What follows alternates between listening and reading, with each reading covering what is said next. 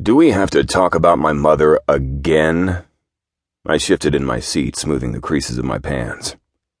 I sat in a black leather chair across from my therapist, June Beckett, Psi D. There was a conspicuously empty couch next to us. She always said, "Sit wherever you like." But fuck if she was going to convince me to lie down on that couch. I needed control. Not that it had taken psychoanalysis for me to figure that out. As I've mentioned before, Quentin, our relationships with our mothers are important to how we relate to the world. This is the first relationship we experience, and in many ways, the most important one we have in our lives. Well, my mother is dead now. I'm not sure how much good it does talking about her. It helps me understand you, knowing what things were like for you in the past when things were good, and also when things were not so good. What sort of relationship did your mother have with your son? Damn. So she'd gone from yanking off the bandage to picking at my wound. A burst of sweat escaped my pores. What the fuck? Both of them are dead. You're wasting my time dredging up the past like that. This bitch was royally pissing me off. Dr. Beckett held her hands up in surrender. All right. What do you want to talk about? I took a deep breath, trying to center myself. I want to know what I can do to get over my girlfriend who left me. The doc didn't miss a beat. What do you think you have to do? I hated how she fucking turned everything back on me. That shit was tired the first time she tried it. Now it was downright exhausting. I don't know. That's why I'm asking you, I snipped. She sat silently. I hated this technique, too.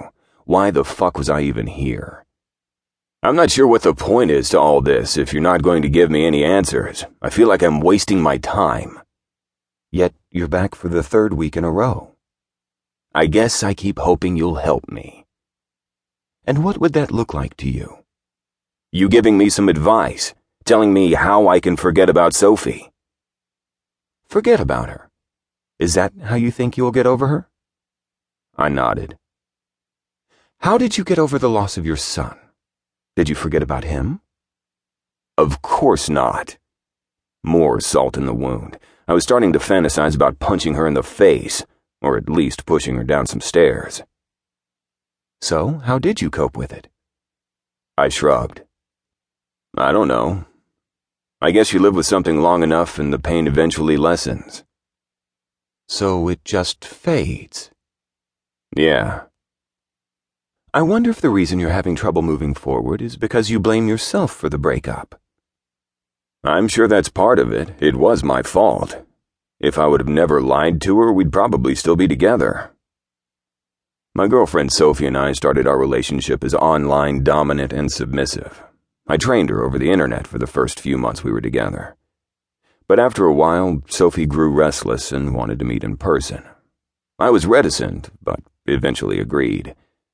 It was then that our relationship really took off.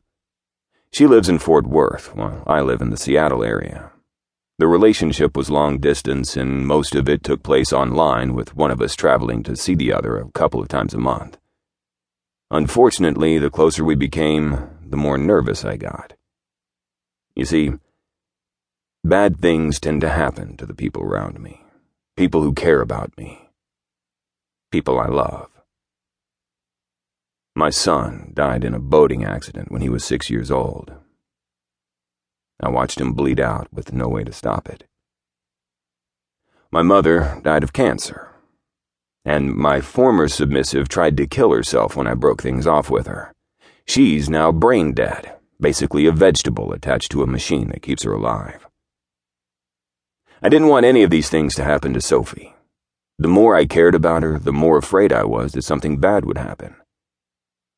So, dickhead that I am, I decided that I needed to loosen the reins on her so she could find another dom. As much as it pained me to imagine her being submissive to another dom, I needed to prepare her to do just that. My great plan, which completely blew up in my face, was to share her with another online dom, a guy who wanted to be my apprentice.